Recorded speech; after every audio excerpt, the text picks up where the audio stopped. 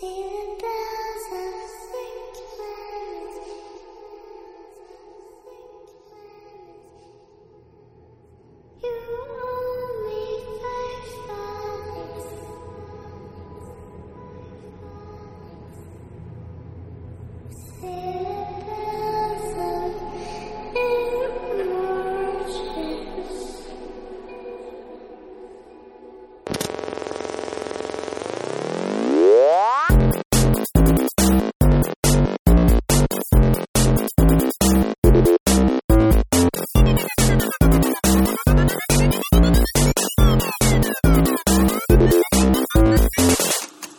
everybody, welcome again to F This Movie, the official podcast of fthismovie.com, movie love for movie lovers. My name is Patrick Bromley, and I'm super excited for this week's show because I am welcoming for the first time a filmmaker whom I really admire. She has 2 movies out in the span of just a couple of months. Her latest film, Satanic Panic, just hit theaters and VOD. Please welcome to the show, Chelsea Stardust. Hi, Chelsea. Hello. Thank you so much for having me. Thank you for agreeing to do this. I was too scared to ask you, but my wife, who is wonderful, who had originally suggested it, really pushed me to have you on the show. Further proof of what, as I know you know, that great partners continue to push us to greatness. Yes, I love that. And your wife is awesome. She is awesome. She's such a fan of yours, and she loves your movies, plural, because your first movie, All That We Destroy, is on Hulu right now. It's part of Hulu's Into the Dark, and is my favorite of all. I know Bloody Disgusting just did a ranking and had you up here at the top, right? Yes, they did. Number 2. I would switch the order a little bit, but that's me. That's my preference. Yours is my favorite that I've seen. So, thank you. Thank you so much. And congratulations on all your success. Congratulations on Satanic Panic. Are you so excited now that the movie's out? Oh, it feels so good. Especially when you're, as the director, you live with the movie, like after it's done shooting, and then through post, and then through festivals and distribution, where everybody else gets to go on and do other things. Your actors, the rest of your crew, everyone else sort of moves on to the next project, but you stay with it. And it's sort of like, I always compare it to birthing a child. Like you make something that never existed before, and you sort of have to bring it up and teach it everything, and then you have to let it out into the world, and hopefully it does okay and it's accepted by the world. So it's really intense, and it's super emotional, and it's but I'm really excited about we've gotten some great press, and I feel very thankful for that.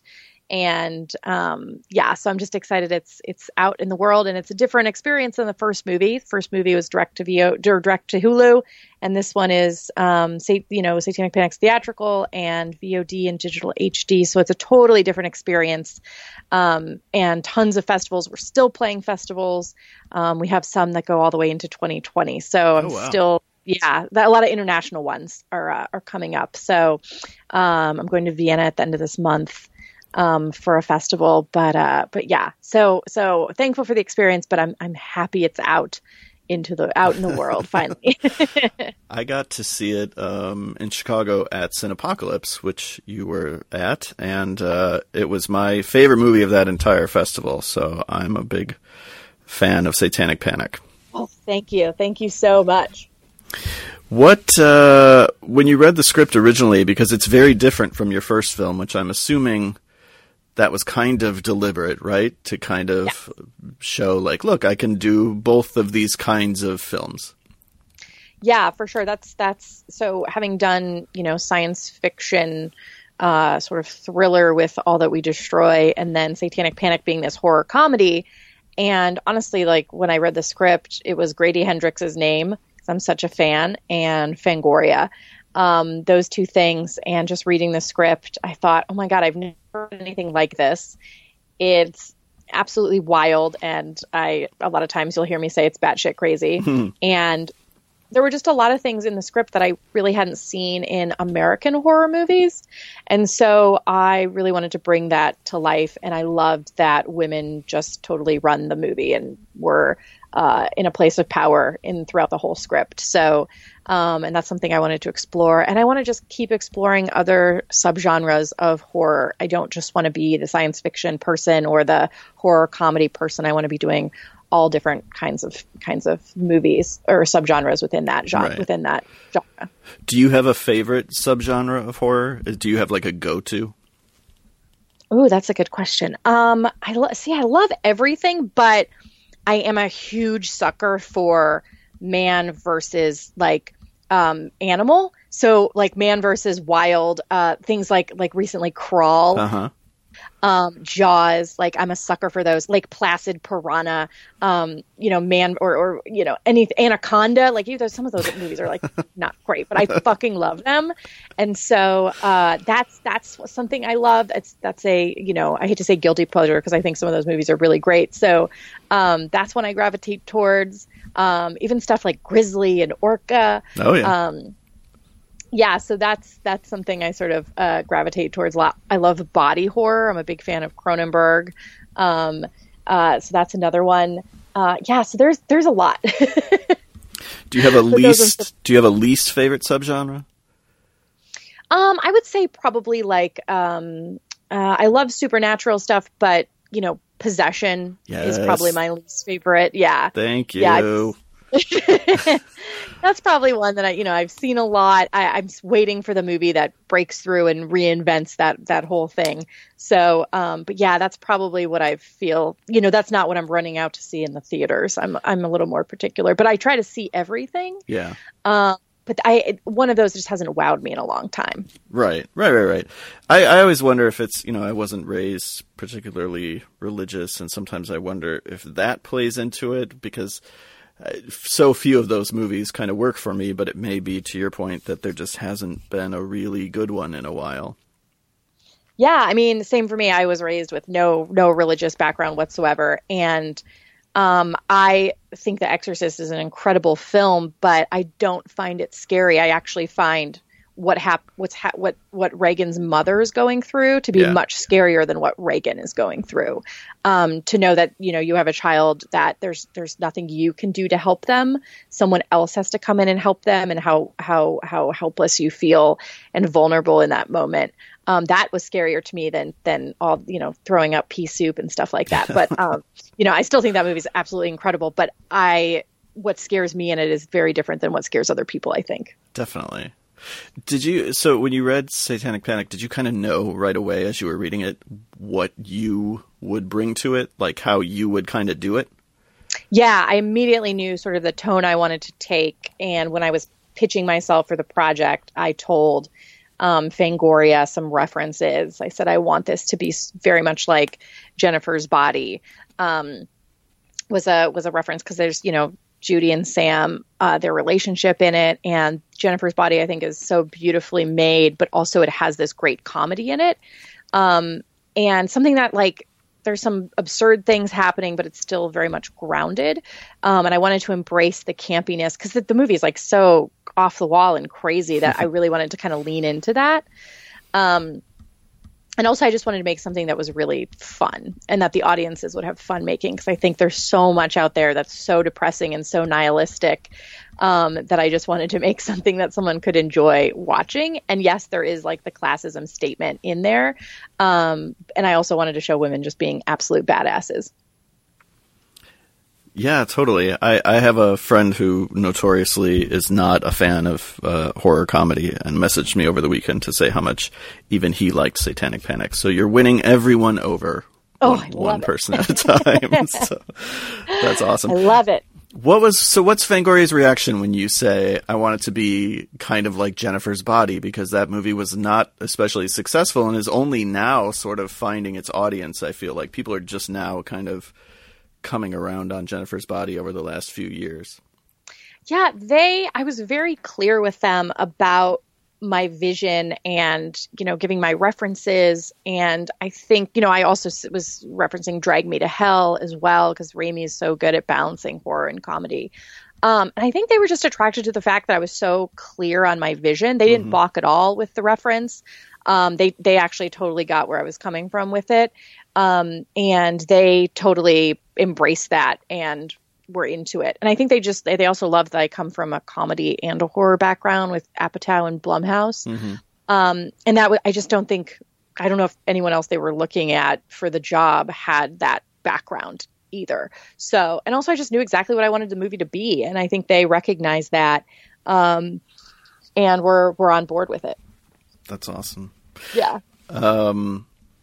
Speaking of comedy and horror, the movie that actually we are going to talk about tonight is just released in theaters. Yes. The counter-programming, I'll call it, to Satanic Panic. And they're not against each other. You can see them both, obviously, and a lot of people, based on my Twitter feed, it looked like a ton of people were watching your movie this weekend, which is really awesome. Yeah. But we're going to be talking about It Chapter 2. Just to back up, what is your relationship with, like, the other iterations of It? The book, the miniseries, Chapter 1? Yes. Great question. Yeah. And also, to what you were saying, this, hearing my film was coming out this past weekend, or, September 6th was, at first a little nerve wracking because I was like, oh no, like of all the dates to pick, the like biggest horror movie coming out this year is the same weekend. And I thought, oh no, like this is just, I'm in an impossible situation. Like the movie's never going to be able to make money. But then the more I thought about it, I was like, well, maybe it's not such a bad thing because, everyone's going to have horror on the brain. The movies, they also couldn't be more different. Right. And so I decided, I'm like, you know what, I'm going to lean into this and embrace it and just tell people, like, make it a double feature, like watch it on Friday and rent Satanic Panic on Saturday, or go see Satanic Panic 'cause it's playing in, a bunch of cities. So I think, a lot of people were looking at that and, they couldn't be more different too, which is helpful. But now I totally embrace it. And I saw It Chapter 1 at a press screening, and I absolutely loved it. I cried at the end. It reminded me of Stand By Me and like sort of the Spielberg movies because it has so much heart in it as well. But it sort of gave me these like Rob Reiner vibes from Stand By Me. And I saw it 2 more times in the theaters, and I think it's maybe my favorite horror movie in the last 5 years. I even talked to a friend on a podcast, she talks about the AFI Top 100 list. And I said, I think Chapter 1 should be on that list. Like I loved it that much. And I think it's sort of a modern horror masterpiece. And I immediately bought the Blu-ray and the soundtrack. And every time it's on TV, I just stop and watch it. And Skarsgård as Pennywise is just so fucking incredible. And there's these performance subtleties he has. But all that being said, after seeing the first movie, I'm in a book club in LA that's called the Losers Book Club. Nice. And we read Stephen King every other month. And then in the months in between, we read a newer horror fiction. So, and nonfiction. We've read true crime as well. But the first thing we read was Heart-Shaped Box by Joe Hill. And, so then we've gone through a bunch of Stephen King books and, A Head Full of Ghosts and My Best Friend's Exorcism and a slew of other new horror. We've been doing it for 2 years. And we added it to the list and we read it. I think we did it last summer. But I immediately wanted to read the book. And it was definitely like the biggest book I've ever read because it's huge. And I'm reading The Stand right now. So nice. I'm loving that. But, it was really interesting to see because I just wanted to live more in that world. I was like, I almost could have seen a whole mini series of It Chapter 1. I felt like I wanted more. And I actually really loved the book. I thought the book was incredible. I couldn't put it down. I read it really quickly. But there's also some interesting things, I'll say, in the book. And everyone always knows what you're talking about when you say that. But, I think that Andy Muschietti did a great job of adapting it, and the team of writers. And I think he did a great job directing the first one. And then I saw the second one yesterday, and I've noticed it. I think it's getting a lot of hate on social media, and I really enjoyed it. I went in wanting to love it, and I did. Not as much as the first one. I think it's impossible to try to replicate that. But I really dug it and had a great time watching it. We are so on similar pages. Just everything you said about Chapter 1 is exactly my feelings. I listen to the soundtrack all the time. I have to stop and watch it when it's on TV. It was my favorite, not just my favorite horror movie of that year, but it was my favorite movie of that year. Yeah, me too. So I'm a huge Chapter 1 fan, and I will admit that Chapter 2 is a little bit messier and tonally weird at times. But I think in time that's going to be one of the things that I really like about it. Yeah. I don't know. I'm trying not to react to the reactions, but I've been very surprised to hear the way that some people are talking about it. And I wonder if it's just, people really liked Chapter 1. And so maybe expectations were so high for Chapter 2 that this movie didn't live up to those. I'm not sure. I actually went and saw it a second time today because I wanted to kind of wrap my head around, the first time I'm just kind of watching it, biting my nails, hoping they pull it off and hoping it doesn't all just fall apart in front of me. Right. And so this time I was able to go back and just kind of lose myself a little bit more in the performances and some of the scares and some of the scenes that I really love. And there's definitely some weird things that stand out to me. I don't think I love it as much as the first movie, but yeah, I really, really like it too. Yeah, and I think I almost think, the director's put in sort of an impossible situation to try to replicate that magic that was in It Chapter 1. And the kids, the chemistry between them is so incredible. Mm-hmm. And I think, them as adults, I don't know if you feel the peril as much between the two, but I think there were even things like, a lot of people are just are not fans of VFX. I actually loved the little creatures at the Chinese restaurant. I thought they were so disturbing. And I actually think the VFX in both movies are incredible. Like the seamlessness of Pennywise in Chapter 1 coming out of that fridge and is just incredible. Yeah. And the first one absolutely scared me. Like I screamed in the theater. I still get scared. Some of the scene when in the bathroom after Beverly hits her dad over the head with the toilet lid. When you feel like you take the breath of like, oh, the danger of her father is gone. And then she turns and Pennywise is right there is one of the best crafted scares. And I didn't really find Chapter 2 to be as scary to me. It fell a little short in that department for me. It's a lot of jump scares, which sometimes can be effective rather. And I thought some of them were. I guess I should say spoilers for It Chapter 2 from here on out, because why are we? Yes. Yeah, I don't want to talk around stuff. I thought there was a nice scare when what's his name finds the. Oh my gosh, I'm blanking on names already. The bully. Henry Bowers. Henry Bowers, thank you. Oh my gosh. When he's following the balloon around and he follows it under the bed and it pops, and behind it is Patrick Hockstetter. Yes. I thought that was a well done scare. And I was so used to the scare from the trailer, or not the scare from the trailer, but the scene from the trailer where Beverly goes and sits with the old woman and she's kind of naked in the darkness and she comes charging out, that when something very different came charging out of the hallway. Oh my God. Yeah. I mean, it's a little, again, it's done with CG, so maybe it's a little cartoony for some people, but it was so striking and it was so much bigger than I was expecting that both times I saw it, I kind of, jerked back in my seat a little like, oh shit. So there are definitely some effective jump scares. Yeah, I agree. The one with Patrick, and it took me a second and I was like, oh my God, it's Patrick. Like I remember I went and saw it with my parents and they're like, wait, who? But my boyfriend was there. He's like, oh my God, yeah, it's Patrick. And yeah, the scene in Beverly's old apartment That was really disturbing and so well done. I loved that. Yeah. I thought that was just, and also no one wants that to come like charging at them. Well, and I like too that they mess with the timing, the scene under the bleachers with the little girl. Oh yeah. It's so well timed the way that they make you anticipate, he's counting to 3 and you have to anticipate the 3.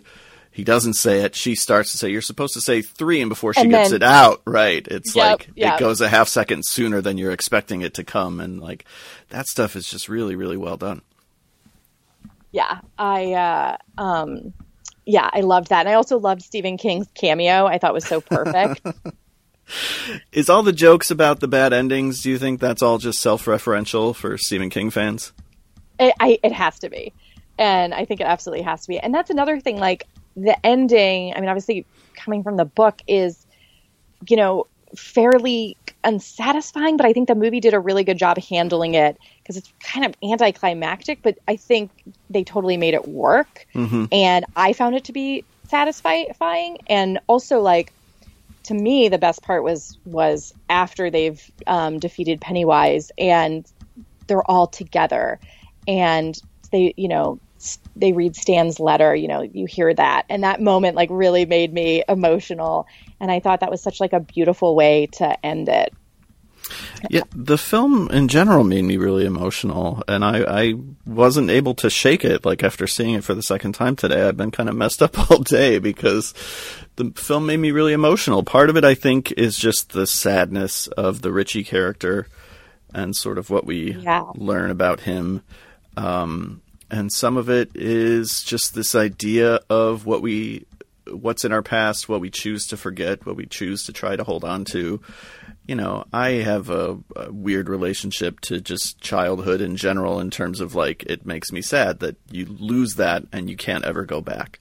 And you can't go back. Yeah. And so that kind of stuff always makes me sad. And obviously this movie is very much about that. I think Chapter 2 had the harder job, unfortunately.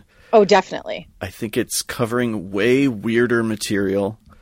And I think it has to do a lot more. Even if it's just stick the landing, I think that's hard. But like, I think, just adapting the book, it gets so much weirder in the second half.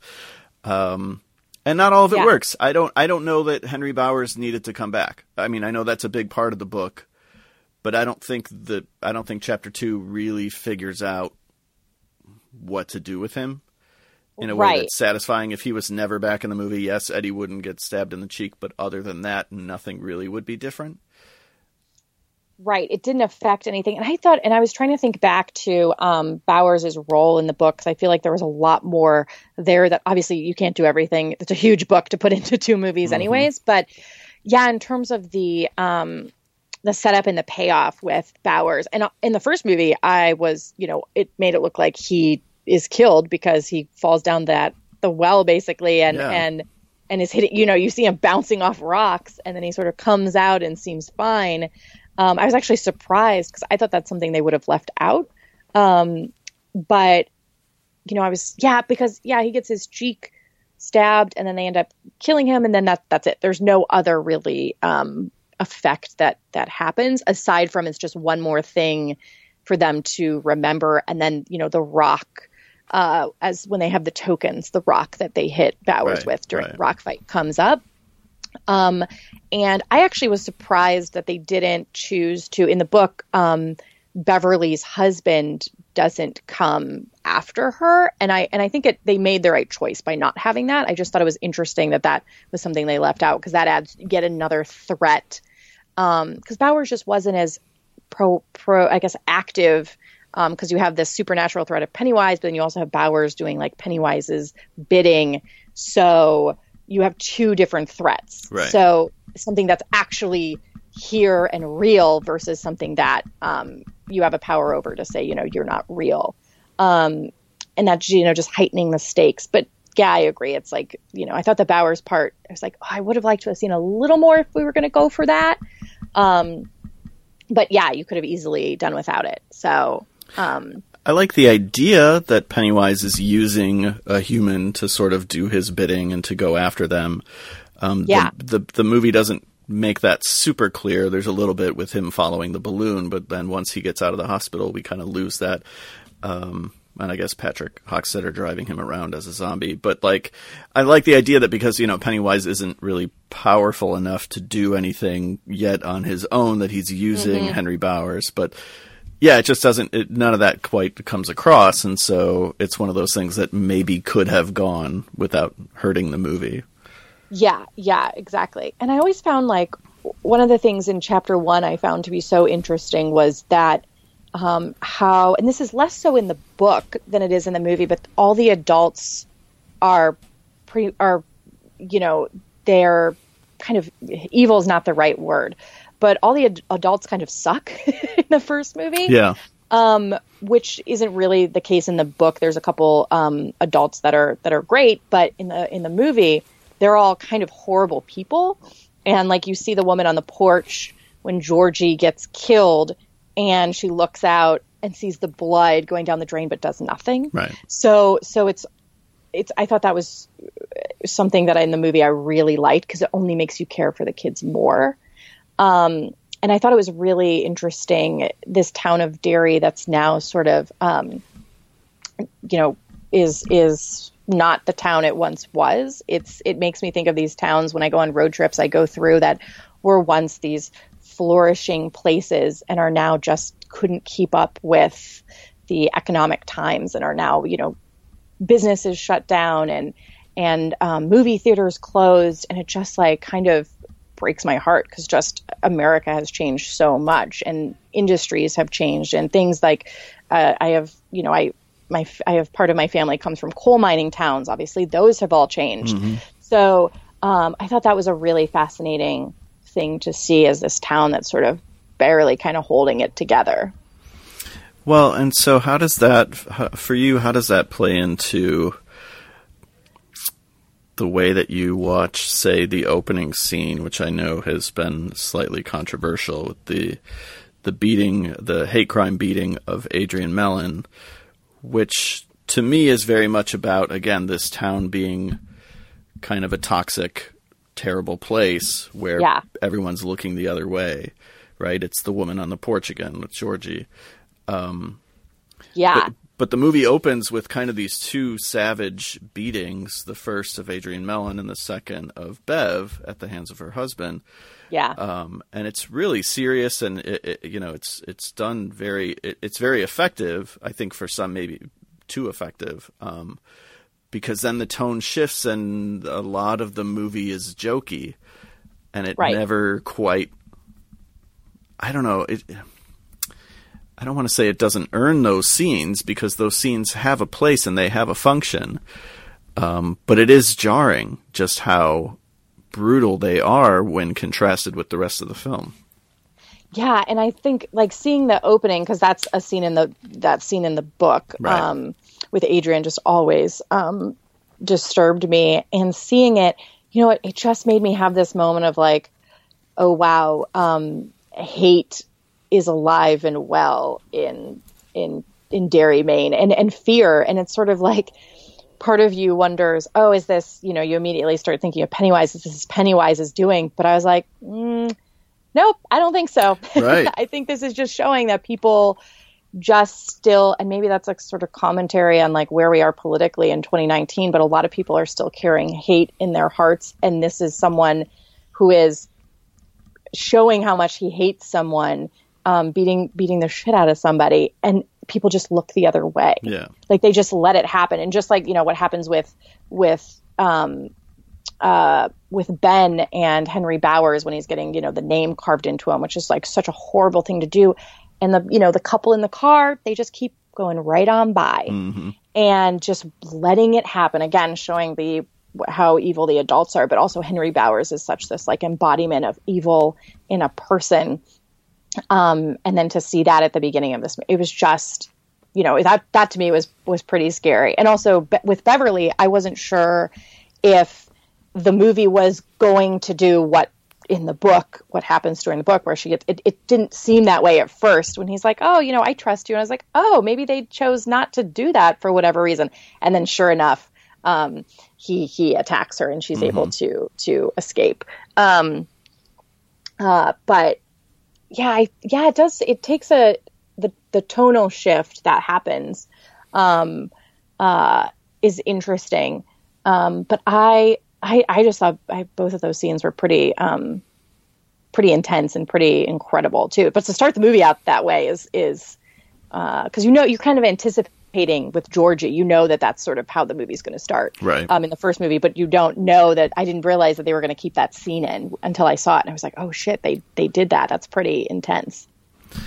Yeah, it's and it doesn't quite prepare you for what's to come, because again, things are going to shift. The stuff with Bev, I mean, I think is interesting in terms of what it has to say, and obviously that comes right out of the book in terms of, cycles of abuse, and she's raised by an abuser and she marries an abuser. Yeah. Sometimes I wish the chapter 2 would have done a little bit more to show us who they are as adults, and some of the, because it's interesting. Mm-hmm. They've all gone on to be very successful, with the exception of maybe Mike, who's working at a library. Not that he's not successful, but he doesn't have sort of this fancy career, in show business, right, or whatever. They've all gone on to be very successful, but we know that they all are also carrying these demons.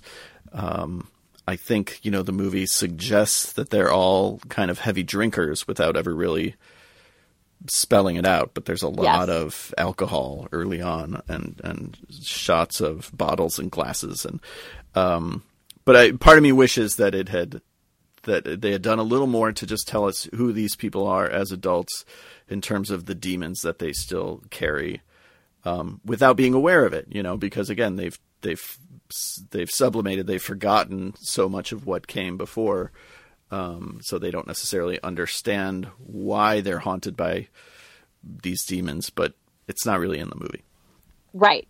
Yeah. And I also think it's interesting that, so in the book, versus in chapter 1, Mike and Ben, they're flipped. So, cause in the book, Mike's the one that knows all about dairy, whereas Ben doesn't. And so in chapter 2, they've also flipped that. So they ended up giving that sort of back to Mike.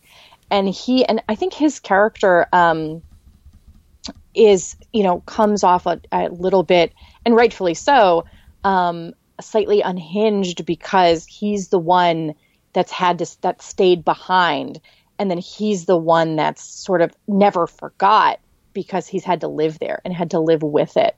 And, him trying to convince them, and they're not listening, and, he has such a weight to carry in the movie with trying to convince them that, no, this is what happened. I have to show you, I have to explain to you, because everyone's sort of just forgotten. And to slowly, so to sort of have that moment of him being able to finally leave at the end, to be able to leave Derry. And I think it's incredibly difficult to leave, where you come from, depending on where you come from. I've come from a very, very small rural town in the Midwest, and to be able to leave, to move to Los Angeles was huge. Like, that was huge, to uproot myself and, go to across the country. And it's scary to do that. And not everyone's able to do that.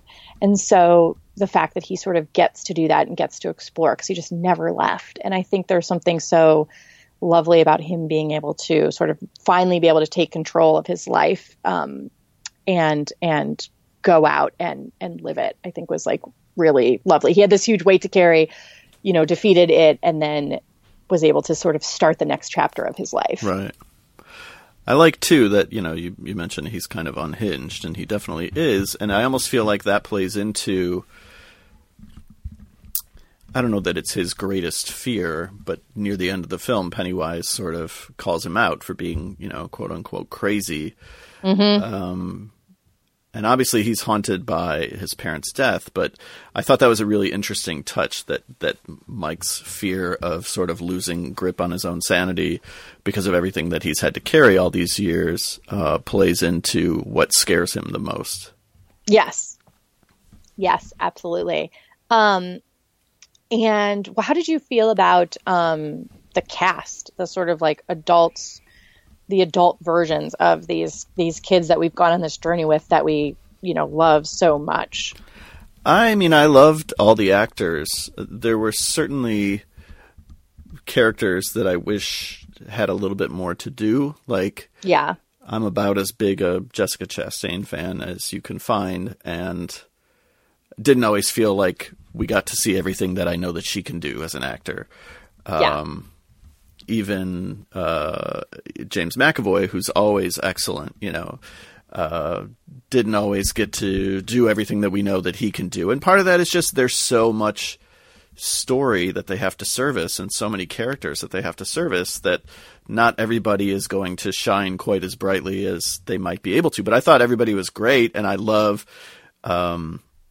you had said earlier, just living in this world. I love living in this world with these people. Yeah. How about you? Yeah, I loved the casting. Also, some of them, especially like James Ransone as Eddie. I was like, oh my God, it's like it feels like it's them. It's crazy. They had to genetically engineer some of these people. The adult Stan. Yeah, it's bananas how much Eddie and Stan look like the child versions of Eddie and Stan. Like, I feel like these people were made in a laboratory just to play these parts. Yeah, exactly. And I thought, everyone was awesome. I know a lot of people are talking about Bill Hader. I also just love seeing Bill Hader in things that are comedic, but also things that are dramatic. 'Cause I think he's just a really great, actually kind of underrated actor. Definitely. And I love, of course, I mean, everyone talks about Bill Skarsgård as Pennywise, and I'm still deciding whether, because part of me wanted to see more Pennywise than what we saw, but I feel like, and I just watched It Chapter 1 again, and I think I just felt like I saw more of him in that movie than I did in Chapter 2.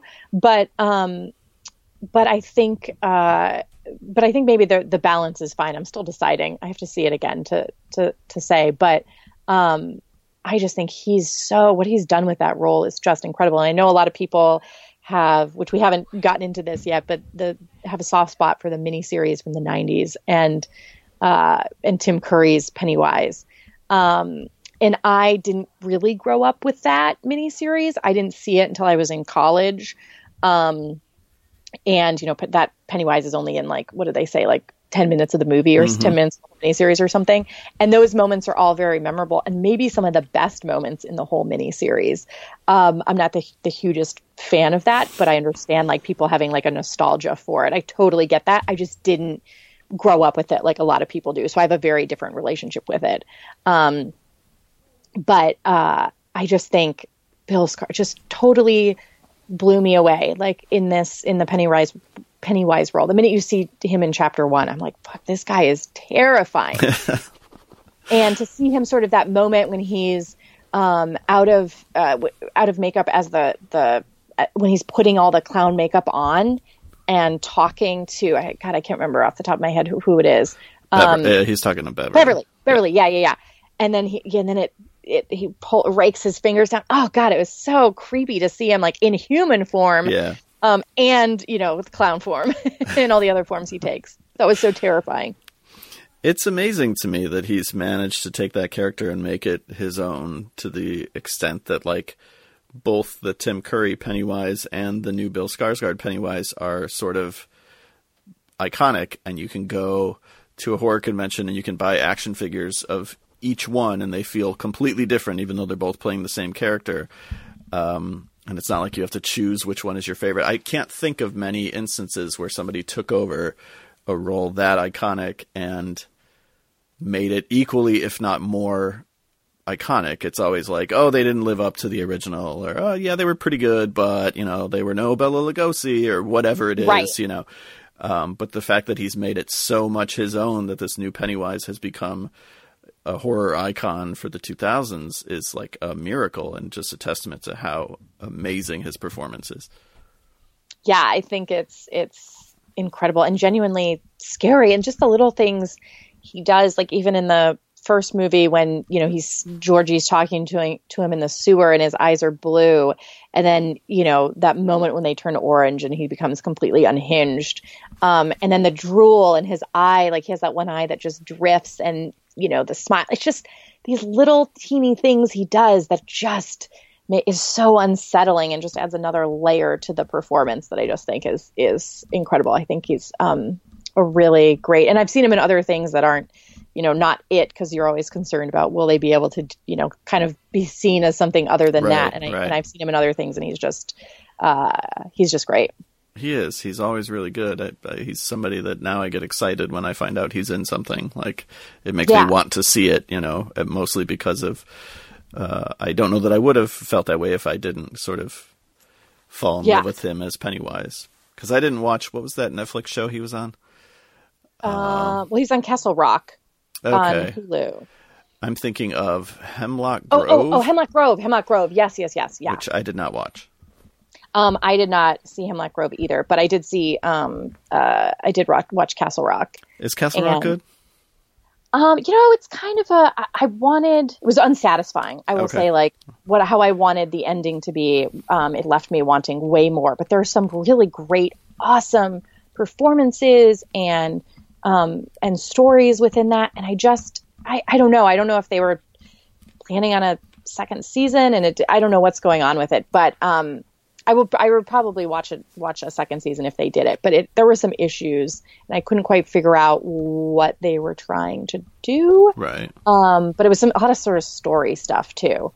But again, not sure what challenges they had, while making it or while writing it. But he's great in it, and I almost thought there was going to be some sort of Pennywise tie-in, and it sort of touches on that, even though it's not Pennywise.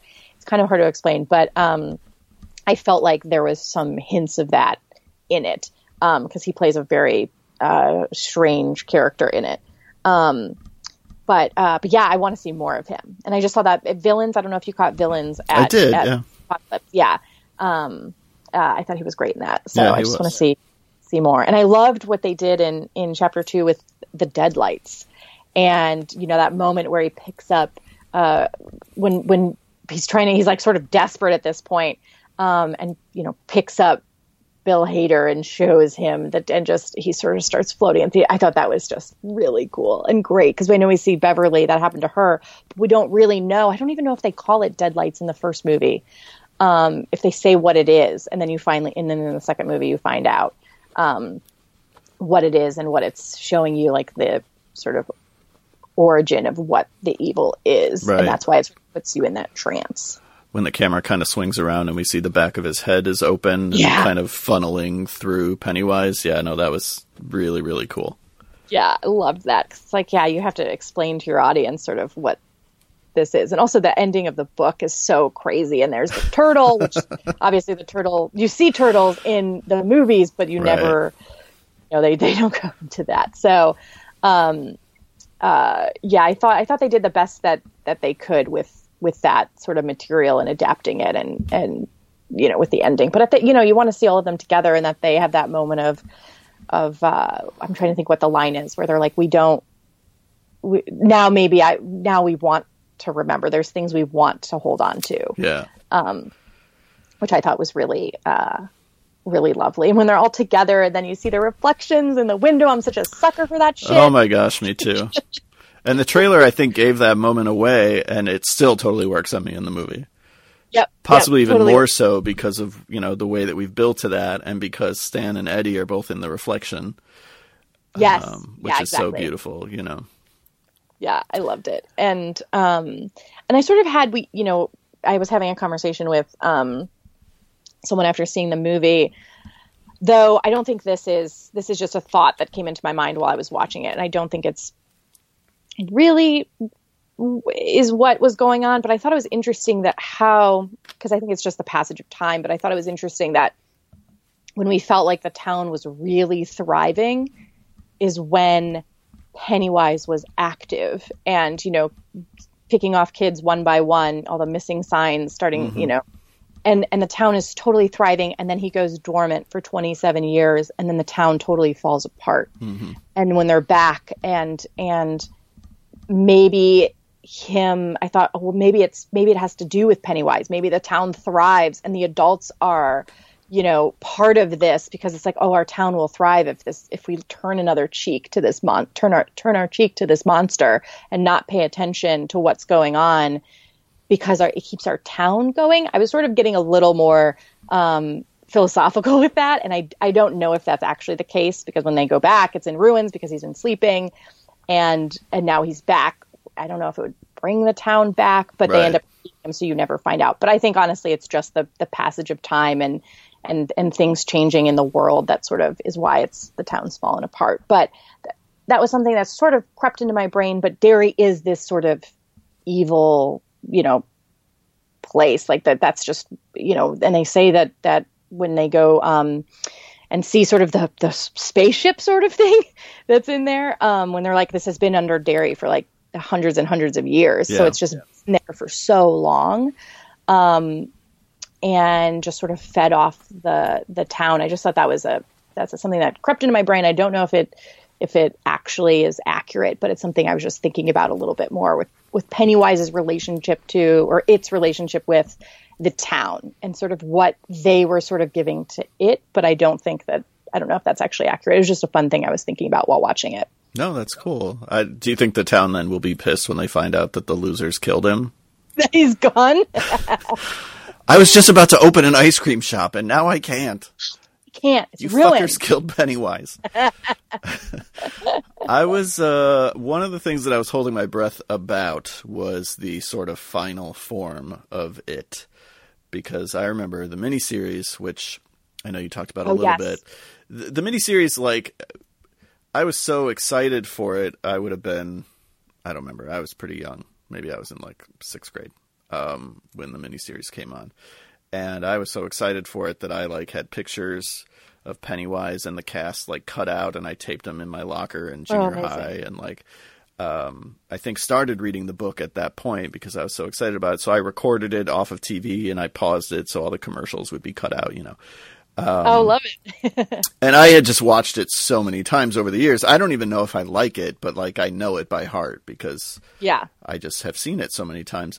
And, the miniseries, oddly enough, has the same problem that a lot of people have with these new movies, which is the first half, which is all the kid stuff. That was good.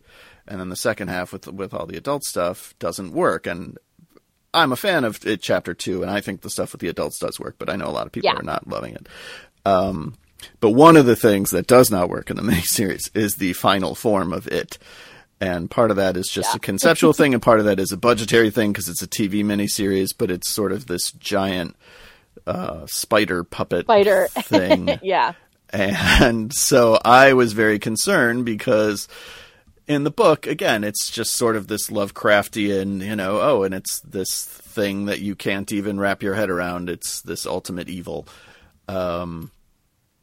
So I didn't know exactly what they were going to go with. And I actually thought they came up with a pretty good solution, which was, okay, we'll give him spider legs and just continue to make the top half Pennywise so that we're still interacting with Pennywise as it, and not all of a sudden Pennywise is written out of the movie and now we're dealing with some other monster that we've never met before.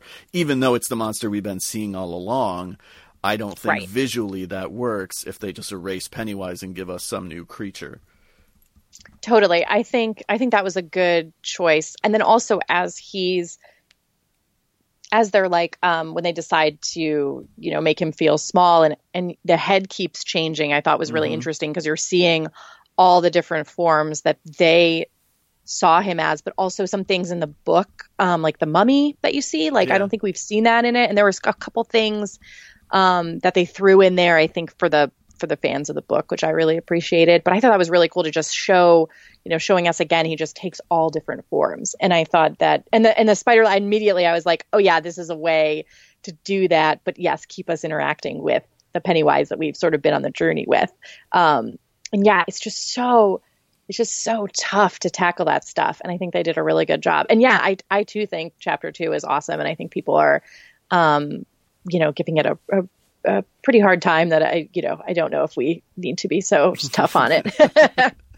I was listening to a podcast today. I won't say which one, but some of the things they were complaining about the movie, sometimes I wonder how I'm supposed to interact with movies. Like, if this is what we're responding to, if this is what we're talking about, then I don't know how to engage with art anymore because Anyway. No, totally. And also, it's funny now that I guess I didn't realize this when I was in the theater, but when, you're a filmmaker, it's so hard to not watch something and be like, oh, they did this like this, or they did like this like that, like taking things apart in your head from a filmmaking perspective. But when I think about it, when I was watching It Chapter 2, I let all of that go and just enjoyed the ride. And I wasn't looking at it with like a critical eye at all, or trying to really like analyze any of like the story stuff. I just was there for the ride. And that's something I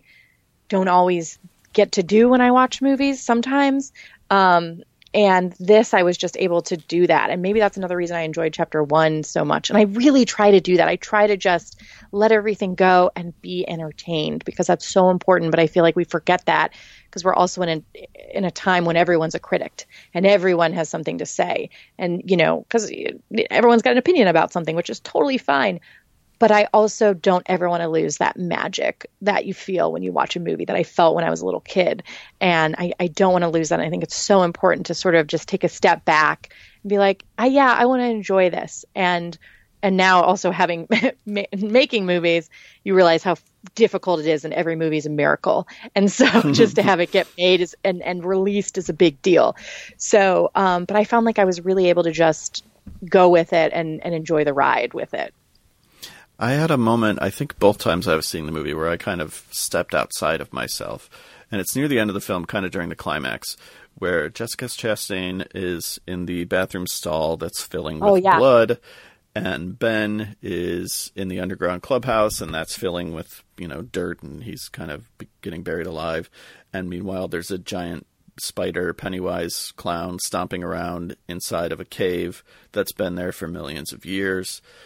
And I was like, look at how fucking weird this is. Like, how can we not appreciate that this is in a movie that Warner Brothers is putting out and is making $100 million? Like, this is a supremely weird movie. And I just feel like 5 or 10 years from now, divorced from some of the baggage, I hope that people are able to say, because that weird is something that people always respond to. They'll find a movie from 20 years ago and be like, have you seen this movie? It's batshit. I love it. This is a batshit movie. It's a batshit movie, and I think they really took a lot of chances with it.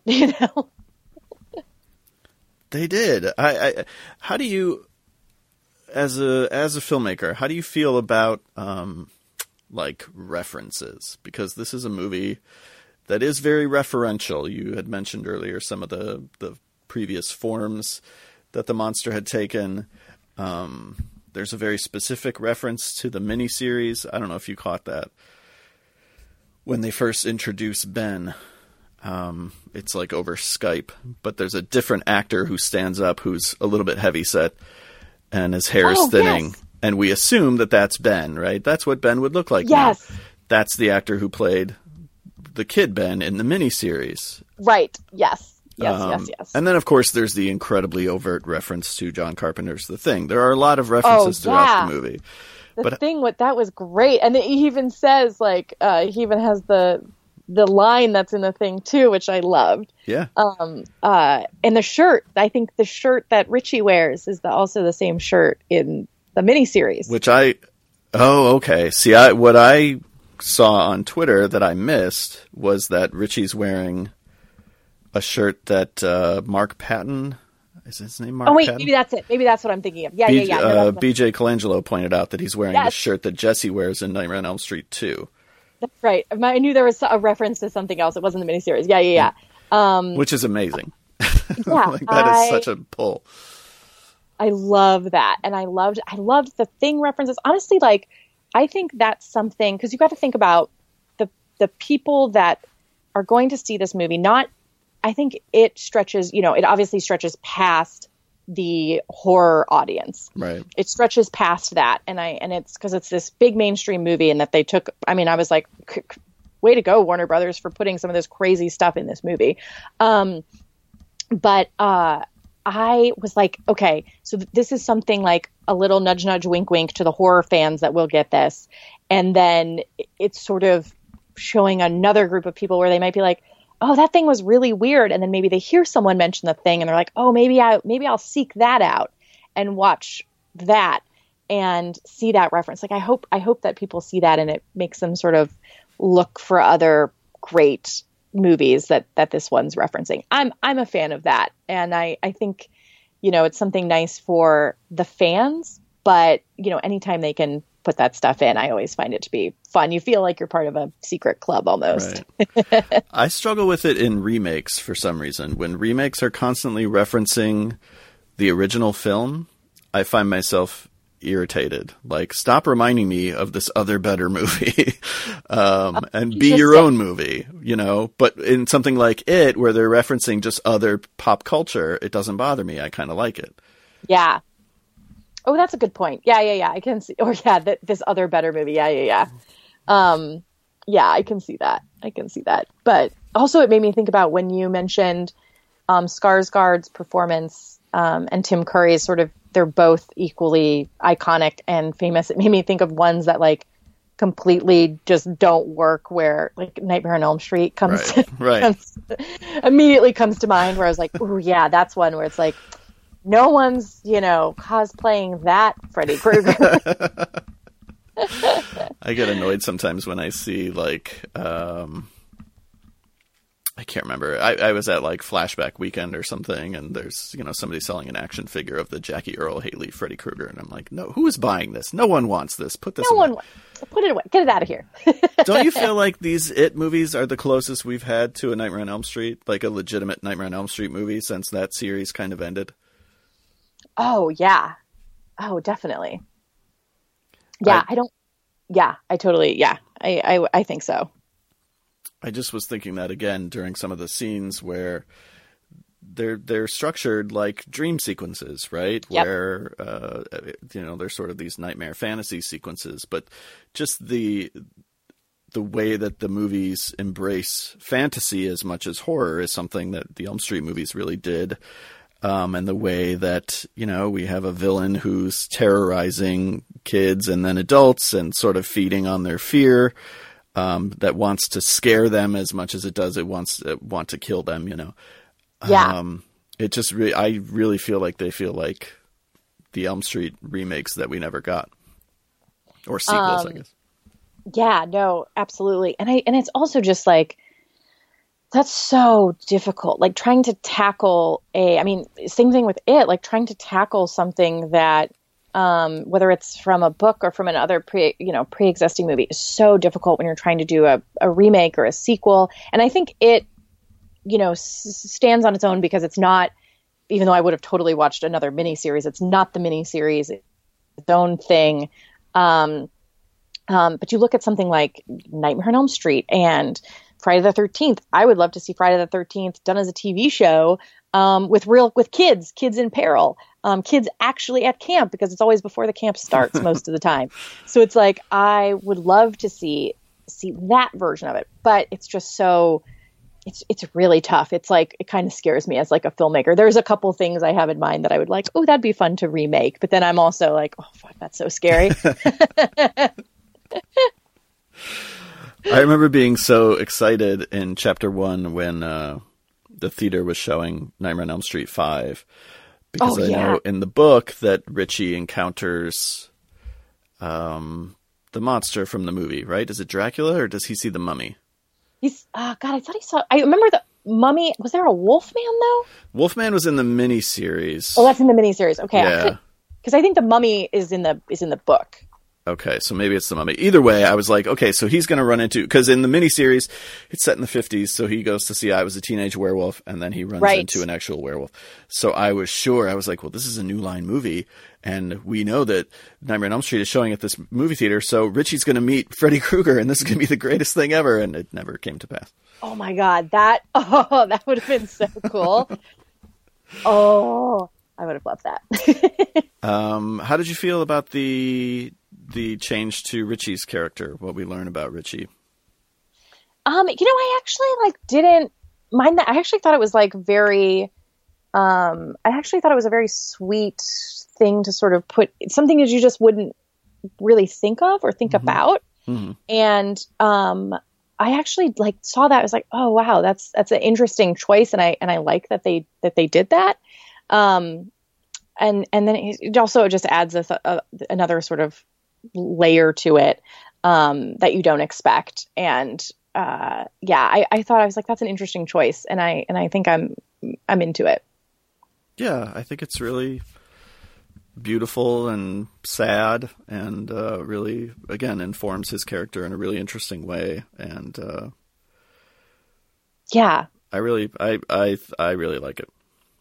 Yeah, me too. I think they made some really some good good changes and choices in this, because again, it's like there's so much to adapt, but you also have to think, all right, I also think that as a screenwriter and a filmmaker, you can put your own stamp on something too, and you can add something to that can elevate it. And I think if you can do that, you should do it.